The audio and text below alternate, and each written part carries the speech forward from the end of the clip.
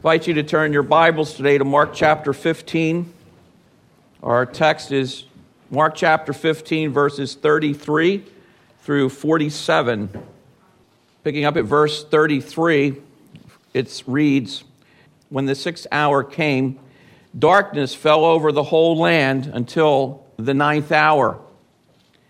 And at the 9th hour, Jesus cried out with a loud voice." And some read it, "Eloi, Eloi." It could also be read, "Eloi, Eloi," if you were to speak it in the Hebrew, "Lama sabachthani," which translated means, my God, why have you forsaken me?" And some of the bystanders heard it and began saying, "Behold, he's calling for Elijah." Someone ran and filled a sponge with sour wine and put it on a reed and gave him a drink, saying, "Let us see whether Elijah will come to take him down." And Jesus uttered with a loud cry and breathed his last. And the veil of the temple was torn in two from top to bottom. And when the centurion who was standing right in front of him saw the way he breathed his last, he said, "Truly, this man was the Son of God." There were also some women looking on from a distance, among whom were Mary Magdalene, and Mary, the mother of James the Less, and Joseph, and Salome. And when he was in Galilee, they used to follow him and minister to him. And there were many other women who came up with him to Jerusalem. And when evening had come, because it was the preparation day, that is, the day before the Sabbath, Joseph of Arimathea came, a prominent member of the council, who himself was waiting for the kingdom of God. And he gathered up courage, and he went in before Pilate, and he asked for the body of Jesus. And Pilate wondered if he was dead by this time. And summoning the centurion, he questioned him as to whether he was already dead. And ascertaining this from the centurion, he granted the body to Joseph. And Joseph brought a linen cloth, took him down, wrapped him in the linen cloth, and laid him in a tomb which had been hewn out in the rock. And he rolled a stone against the entrance of the tomb. Mary Magdalene and Mary, the mother of Joseph, were looking on to see where he was laid. Father God, as I was thinking this morning, what an enormous privilege to preach the infallible, inerrant, final authority of the Holy Bible. What a privilege it is for every one of us in this room to have a Bible that is translated into our own language. What a privilege it is for me, Father God, to stand behind this holy desk and proclaim an eternal gospel that saves souls, that delivers people from the pit of hell, that grants to us eternal life. We have much to be thankful for. And I would pray now, Lord, as we look at your word, that by the Spirit, his power, anointing, teaching, and guiding, that our hearts once more will be open as we walk again on this very holy ground that leads us to the cross of Calvary. And we pray this in Jesus' name, amen. Thinking, as the people of God who look forward to the joy of Resurrection Sunday, even though that day is coming, we have not shied away, we have not steered clear of the intense suffering and cruelty that our Lord Jesus suffered to secure our forgiveness and for us to gain everlasting life in what is known as the free gift of salvation. Yes, it's a free gift. I believe that with all my heart. That is how it is offered to us, as a free gift. But it was not a cheap gift. It was not a blue light special, because the wages of our sin cost the Holy Son of God his life. And I believe that even though we don't read about it so much in the Scriptures, not only was the heart of the Lord Jesus broken, but I believe the Heavenly Father's heart was broken in those hours that his Son hung upon that cross, and that awful moment when God's own holy eyes would turn away from his sin-stained Son. And that's why That's why from this pulpit, I have no time for folk who dilute the sacredness of the gospel message. I can understand why the Apostle Paul in Galatians 1 cried out, anathema, to any person who would preach a distorted or diluted gospel that doesn't save. I would just say, I stand in a place where we live in a day where our culture continues to become more perverse and more worldly. And yet as the people of God, it is not our place in God's house to trample underfoot the Son of God or to insult the Spirit of grace. I believe, for example, 2 Thessalonians 2:3 tells us that in the last days, and whatever those days are, that in the last days, there is going to be a spiritual apostasy. I think that departure is coming. I believe as well, Paul tells us in 2 Timothy 3:1 that difficult times are going to come. Why? Because people are going to turn away from the gospel. They're going to turn away from the gospel of heaven, and they're going to turn to a man-centered gospel. As the Bible even says, can you imagine that they will become lovers of themselves rather than lovers of the Lord God? And so we either believe in heaven or hell, or we don't. But if you don't believe in hell, then why believe in heaven? Likewise, we believe that we're born into sin, or else we do not believe that. We either believe in the cruel truth of Christ's crucifixion, or we reject the ransom that he paid to secure our free gift of eternal life. And what will it be? Where do we stand? Is it all about us having it our way, or is it more about having it and proclaiming it God's way? Personally speaking, as a pastor, it's my responsibility to see where churches are heading, where trends are going, and I think to myself that evangelicalism is on thin ice these days. Years before the liberal denominations, they went their way, and in those churches, they wouldn't know biblical truth if it smacked them right in the face. But we stand here in this pulpit and proclaim what the Word of God says at just the right time. I love those words. At just the right time, Christ died for the ungodly. I have no problem believing that apart from Jesus Christ, I'm a pagan, I'm a heathen, I'm an unworthy sinner. I'm amazed by the grace of God. How marvelous. And to imagine as he offers it to us and he says, what? Believe. Believe in me and you'll be saved. Now there's much rejoicing about that. And so as we come to the text today, I've outlined it this way. If you'll just notice in your Bibles, in verse 33, there is a mention of time. It says the 6th hour. Now that is noon time. And then in verse 34, another mention of time. It says, now it's the 9th hour. The 9th hour was 3 p.m. in the afternoon. But if you look further down in the passage, in verse 42, it then mentions what? The evening.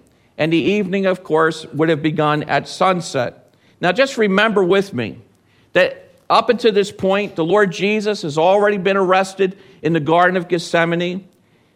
He's been tried and convicted.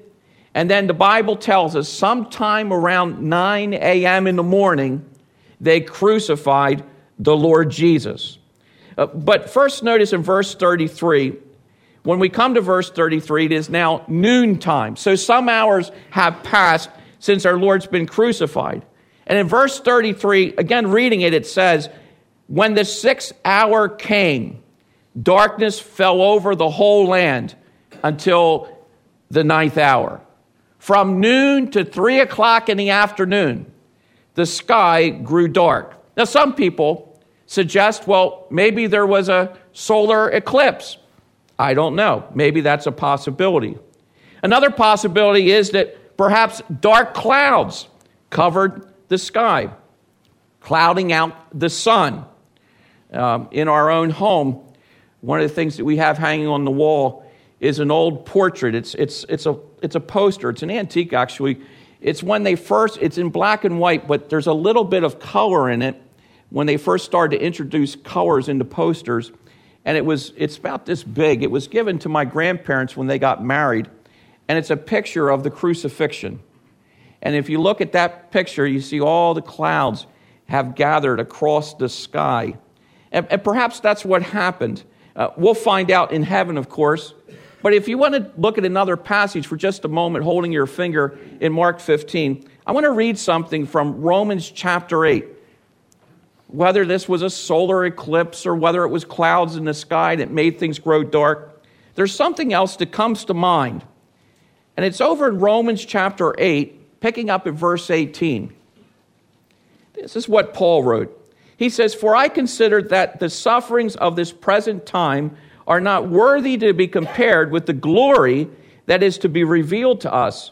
For the anxious longing of the creation waits eagerly for the revealing of the sons of God. For the creation was subjected to futility, not willingly, but because of him who subjected it, in hope that the creation itself also will be set free from its slavery to corruption into the freedom of the glory of the children of God. For we know that the whole creation groans and suffers the pains of childbirth together until now." In this passage, Paul portrays what? Creation.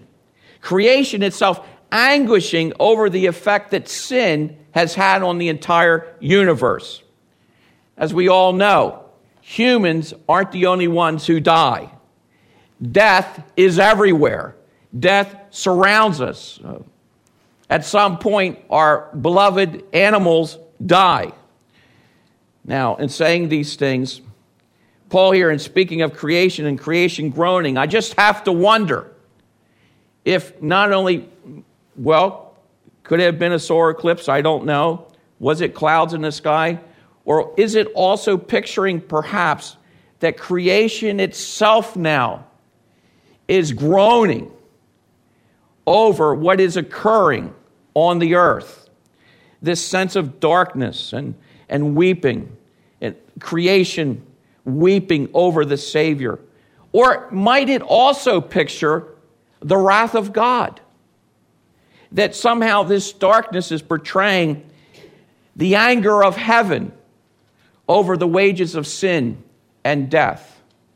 You know, there's a sense in which I can understand God being angry. He created a perfect world. And then when we rebelled and fell into sin, death entered the world, and so did sin, and so did everything else. So perhaps, I don't know what this darkness is all about, but it's a heavy moment, isn't it?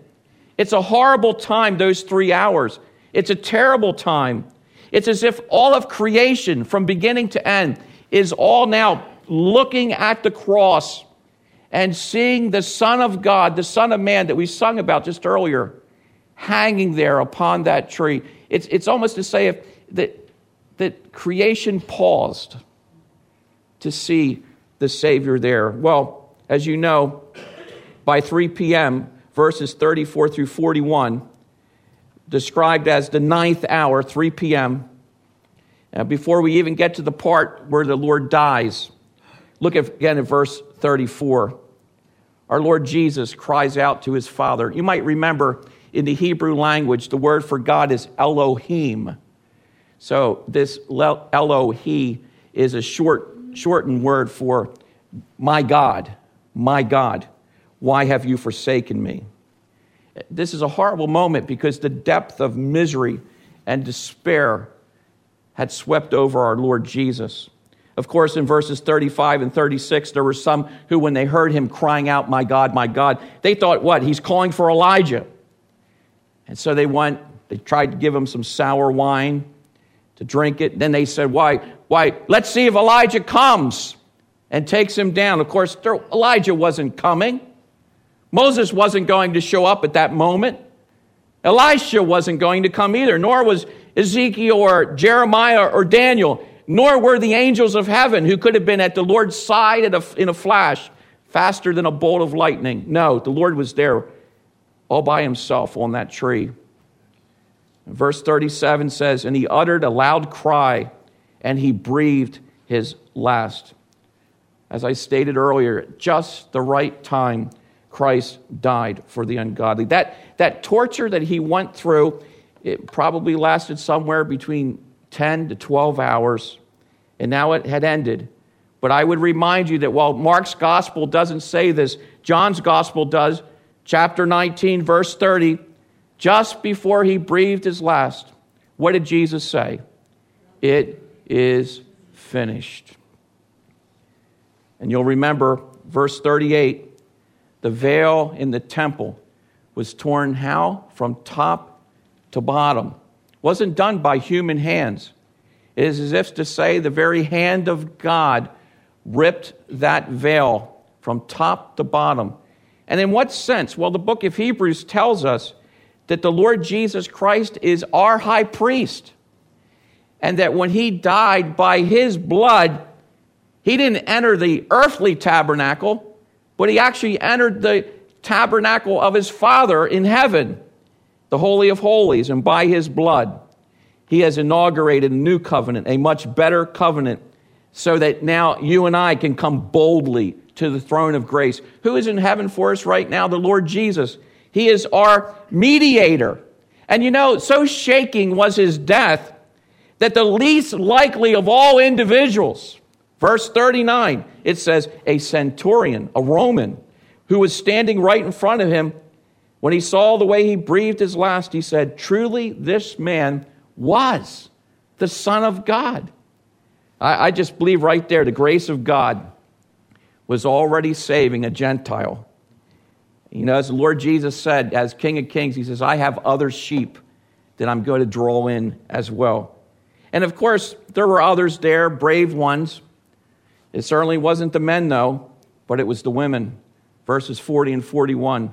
This passage, by the way, reminds us that in Jesus' ministry life, beyond the 12 disciples, there were many other women who also followed him and ministered with him. And among them, of course, is mentioned Mary Magdalene, very famous as we know. You see, Jesus was calling people forth, whether slave or free, whether male or female, whether circumcised or uncircumcised. Jesus was bringing to himself whomever the Father gave them, and he would no wise cast them out. For his sheep, the Bible says, what? Hear his voice, and they know him. Now, thirdly, in verses 42 through 47, we come to this last reference of time.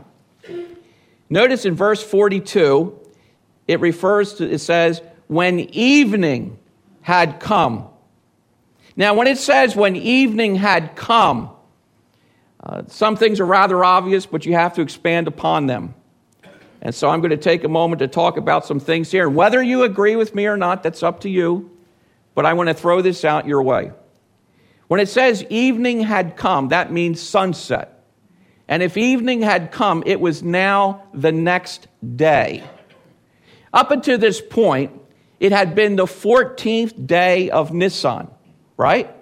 It had begun the evening before and had gone then through the next day. And so Jesus died somewhere around 3 p.m. on the 14th of Nisan. But after he died, Mark is telling us here that his body was left on the cross. And then when evening comes, it's no longer the 14th. It's now the 15th. I'm going somewhere with this. Of course, the Romans, when they crucified someone, their idea was leave them on the cross as long as you want. You know, let them hang out there, because let people see exactly how powerful we are and what happens to people when they cross us. But notice something else in verse 42. Not only had evening come, it was now the 15th day of Nisan. But what does Mark tell us about that day? He refers to it as what?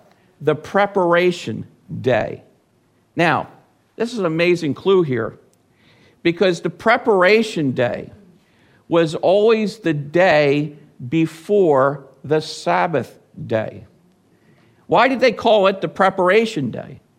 Because on the Sabbath, they weren't allowed to work. They weren't allowed by the law to cook their meals.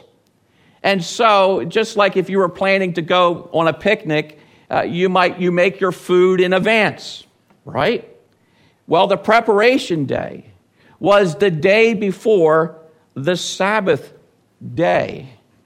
Now, the Sabbath day begins when? On Friday evening. The preparation day began on the day before Friday evening. The preparation day began on Thursday evening. Now, like I said, you don't have to agree with me about these things. I'm going to expand a little bit further. But every once in a while, someone will cop on to the fact that we meet here on Thursday, right around resurrection, to think upon the Lord's crucifixion. I am one of those who personally believes, maybe I'll get corrected in heaven, but I personally believe the Lord Jesus did not die on a Friday. I believe he died on a Thursday. Let me just explain this to you. The Passover meal began on the 14th of Nisan. In this case, it would have been Wednesday evening.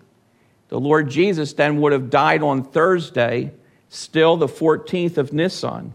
And his body was left on the cross until evening, the beginning of the 15th of Nisan, which was the day of preparation coming into Friday, which then was the day before the Sabbath day, leading from Friday night into Saturday. I've often puzzled, and I know some people have an answer for this, but why the Lord Jesus himself said that in his speaking of his death and his resurrection, it would be 3 days and 3 nights. Now, if you think about this, if the Lord died on Thursday afternoon, that's day 1, Friday, day 2, Saturday, day 3, Thursday night, 1 night, Friday night, 2 nights, Saturday night, 3 nights. Now, no one seems to argue over the fact that Jesus was resurrected by Sunday morning. No one has an issue with that. However, I'm well aware that in church tradition, there is Good Friday, and the majority of people line up behind Friday, and they use something they call inclusive reckoning. Somehow, they work out that between a Friday crucifixion and Sunday morning, that by using what they call inclusive reckoning, that somehow you can get 3 days and 3 nights out of that. Personally speaking, I don't get that. Jonah, chapter 1, verse 17. It says that Jonah was in the stomach of the fish 3 days and 3 nights. Now, in my simple mind, I think of that as 3 days when the sun was shining and 3 nights when the moon was shining. Why do I mention that? Because Jesus compares his own death and resurrection to Jonah. And if you just work it out, if you go from the 14th of Nisan on the Passover to the evening of the 17th, you end up with 3 days and 3 nights. Now, in sharing all this with you today, and some of you might think, whatever, but on that evening, Jesus is now dead. There's one brave soul who steps forward, verse 43, Joseph of Arimathea. Another amazing story here. You think about the fact, where are the 12 disciples? They're scattered all over the place, right? Peter's probably swimming in his tears at this point. And yet one of the last people you would think would step forward would be this man. He was part of the council. He was part of the Sanhedrin that condemned the Lord Jesus. Yet this man steps forward, a man who was seeking the kingdom of God, just like Nicodemus, whom Jesus had said, you must be born again. And of course, what does Pilate say? Hey, I just want to be certain about something. Verse 43, what is that? Is he really dead? Is he really dead? This is an important point to make. It is a fact of history, testified by many, many witnesses that Jesus truly died. And as you also know, that when Joseph came, verse 46, and took his body down and laid him in the tomb, and they rolled that great stone over it, what did the Romans also do? They posted a guard there, didn't they? Because they didn't want anyone to think that Jesus, somehow had escaped the scene or whatever like that. Oh, no. And then there are the women. There are the women faithfully standing by their Lord. I've quoted this hymn in the past, but I think of it again. Man of sorrows, what a name for the Son of God who came, ruined sinners to reclaim. Hallelujah, what a Savior. Bearing shame and scoffing rude in my place, condemned he stood, sealed my pardon with his blood. Hallelujah, what a Savior. Guilty, vile, and helpless we, spotless Lamb of God was he, full redemption. Can it be? Hallelujah, what a Savior. Lifted up was he to die. It is finished was his cry. Now in heaven exalted high. Hallelujah, what a Savior. And when he comes, our glorious King, to his kingdom us to bring, then anew this song we'll sing. What? Hallelujah, what a Savior. Oh, I'm going to say it this weekend. He is risen. And you're to say what? He is risen indeed. Heavenly Father, our hearts are moved ever so deeply when we contemplate the suffering that you and your Son endured to secure the full payment for the debt of our sin. And yes, we cry out, hallelujah, what a Savior. Oh, glory be to God. We have so much to be thankful for, so much to be grateful for. And now, Lord, by your eternal grace, may we live as children of light, rescued from the domain of darkness. And may we never shrink back from proclaiming the full hope and the true revelation of your most glorious gospel in Jesus' name. Amen? Amen.